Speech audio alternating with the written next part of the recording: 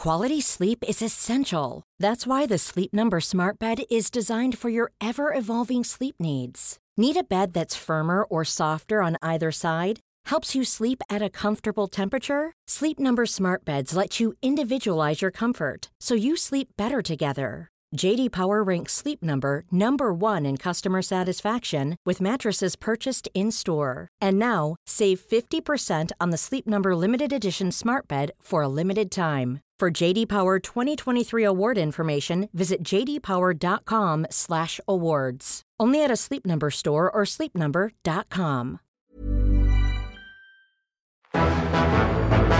It's September 15th, 1935, and another remarkable event is about to be uncovered by Ariel, Rebecca, and Ollie, the Retrospectors. The symbol we now know as the swastika has been used by different cultures for at least 7,000 years, appearing as a sacred shape in Hinduism, Buddhism, and Odinism, and also showing up on artifacts from pre-Christian European cultures as well. But after that long and almost entirely blameless existence, it was today in history in 1935 that, well, had this been the age of the internet, the swastika would have got itself well and truly cancelled, because this was the day that it officially became the flag of Nazi Germany. Yeah, this was one of the Nuremberg laws enacted in a special session of the Reichstag called during the party's annual Nuremberg rally. Interestingly, the Associated Press report from the time says the Führer had no other purpose originally in summoning the Reichstag to meet here Sunday, his associates said. Other topics, the nature of which has not yet been made clear, were added later. The other topics would turn out to be stripping German Jews of basically all of their civil rights, but it was really framed around the idea that this Nuremberg rally and the Nuremberg laws were primarily about making the swastika the official flag of Germany. And in a strange mingling of the two items on the agenda, one of the anti-Jewish laws banned Jews from flying the new flag, which you can imagine probably wouldn't have been the foremost concern on their minds. Oh, you've said that I can't marry my non-Jewish girlfriend, and also that I can no longer be considered German. But I'm really upset because I can't fly your flag. I mean, the swastika had been the symbol of the Nazi Party since 1920 and was designed by Adolf Hitler personally, not the swastika part of it, as we've been saying, but the combination of that with the colours from the former German imperial flag to create the, admittedly, I will grudgingly admit, Ollie. very striking flag. And Hitler needed something as strong as the hammer and sickle. And I guess turned to the swastika because, and this is the thing that really surprised me, it had been getting a bit of independent traction in Europe in the decades prior to this. I sort of always knew that it was an Indian symbol before it was a Nazi symbol. I had no idea that it was used also by the ancient Greeks and the Celts and the Anglo-Saxons. There's a Bronze Age swastika stone on Ilkley Moor in Yorkshire. But in this particular period of German history, people were like, oh yeah, swastikas, they're great. Yeah, it had this real resurgence in the 19th century, kind of as a result of growing European interest in the ancient civilizations of the Near East and India.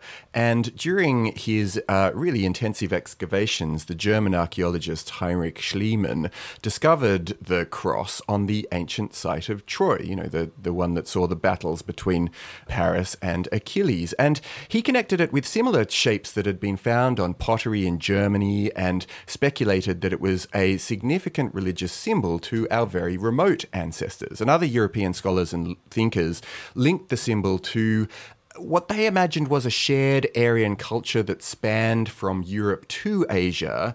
And in the beginning of the 20th century, the swastika was widely used across Europe. It just had like multiple meanings, the most common of which being that it was a symbol of good luck and auspiciousness. Yeah, European scholars had first noticed similarities between Sanskrit and many European languages in the 1500s. And by the early 19th century, they'd developed this notion of a shared linguistic ancestor, Indo-European. And that had obvious implications for the idea that there was also a shared ethnic lineage. I mean, obviously, everyone on the planet is somehow related if you go back far enough.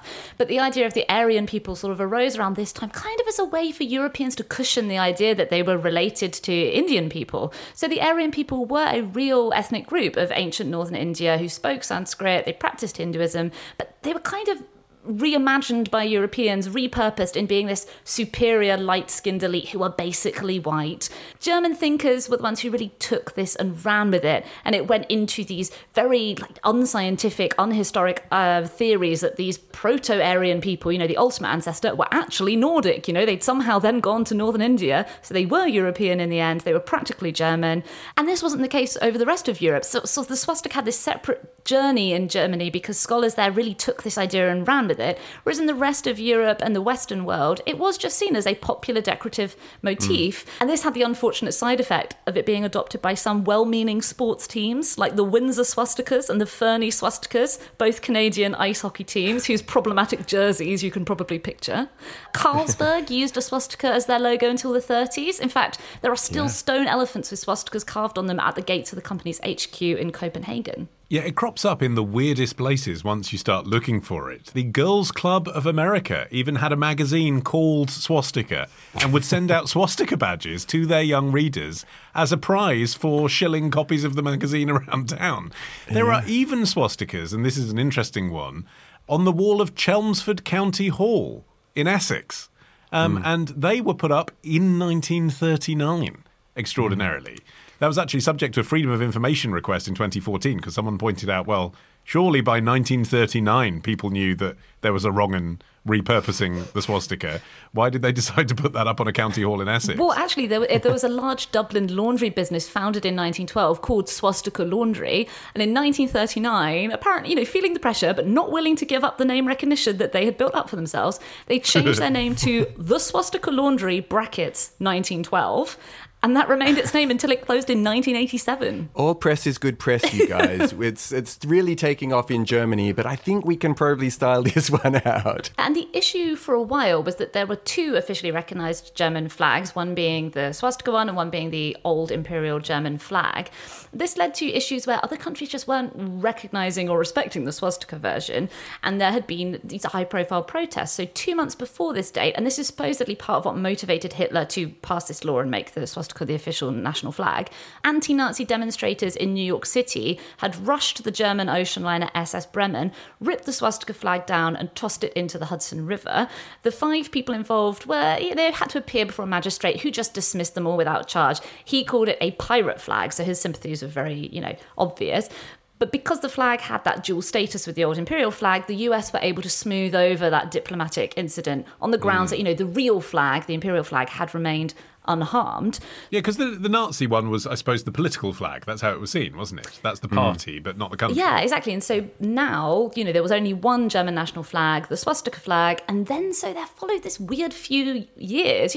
World War II hadn't started. The swastika was not simply the emblem of an enemy nation yet. There was this little period where it was just the flag of another country in Europe. So you had scenes like in December 1935 when England and Germany played a friendly at White Hart Lane, the swastika flag was flying over the stadium. There are photos of it, and it was interesting because there were protests at the time, from Jewish groups and from their sympathetic allies, but it's kind of a funny echo of what happens now often in the press when there are, political controversies over sport. The Weekly Herald noted that, quote, the Jewish protest has received little sympathy amongst the general football public who resent the introduction into sport of such a controversy.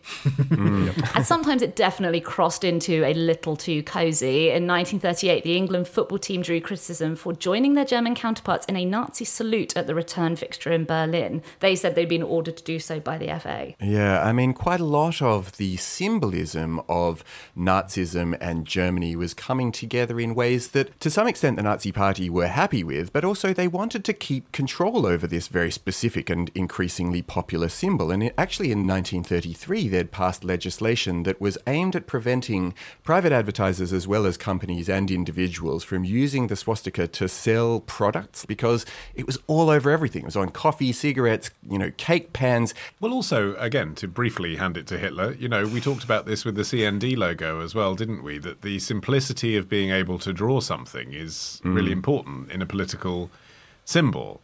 And I was about to say it's drawable by anyone. I'm pleased to say I've never tried to draw a swastika. But, theoretically, if you're that way inclined, it is a similarly simple thing, isn't it, to scrawl on a subway platform and then run away. And that remains the case now. It's one of the resonant things about it still. in terms of its visual language is you can deface a Jewish cemetery with that very quickly. Yeah, I mean, it was picked up very quickly by nationalist groups in other countries. But interestingly, in the early and mid-30s, displaying the swastika was banned in Austria and Hungary. In both cases, though, it was due to the fact that they had foreign, i.e. German, and anti-Christian associations rather than any concerns about Nazi ideology. But in the 1950s, some motorcycle gangs in the US wore the swastika to highlight their outlaw nature. And you had a similar thing that went on in the 1970s when like some punk rock performers and enthusiasts openly displayed it as a symbol not of, necessarily Aryan pride, but as just sort of raw, youthful rebellion against the status quo. It's easy to see how... It's just like the most provocative thing you can put on my sleeve. Well, exactly, yeah. I saw a fascinating thing, which was that there's now a movement called Learn to Love the Swastika Day. One adherent, Peter Madsen, is the owner of an upmarket tattoo parlor in Copenhagen. And he says that... when you hear the word tattoo in the same sentence as swastika, I'm not sure those are vibes that I'd want to be involved with. Oh, man, it gets worse. So he links it to, like, the sort of Norse mythology prehistory and wants it to be dissociated from what the Nazis did with it. And so he came... Too soon, he was one of the founders of the Learn to Love the Swastika Day, which is part 13th of November, if anyone wants to get involved for those in that. who celebrate. And he and a bunch of tattoo artists around the world offer free swastikas to raise awareness of the symbol's like multicultural past. I mean, surely the person who should be raising awareness of the multicultural past are people who still use it in its multicultural sense, right? I mean, right. If an Indian tattooist wanted people to have more swastika tattoos, I'd have a little bit more sympathy. I also just go with your too soon argument. I reckon let's just give it another 1,000 years, I reckon. Yeah, exactly. There are other campaigns to jump on. Yeah, and other tattoos are available. Yes, yeah, exactly. And so another week of retrospecting ends. But next week begins a day early at Club Retrospectors. Join us now to get an exclusive episode every Sunday. Patreon.com/retrospectors.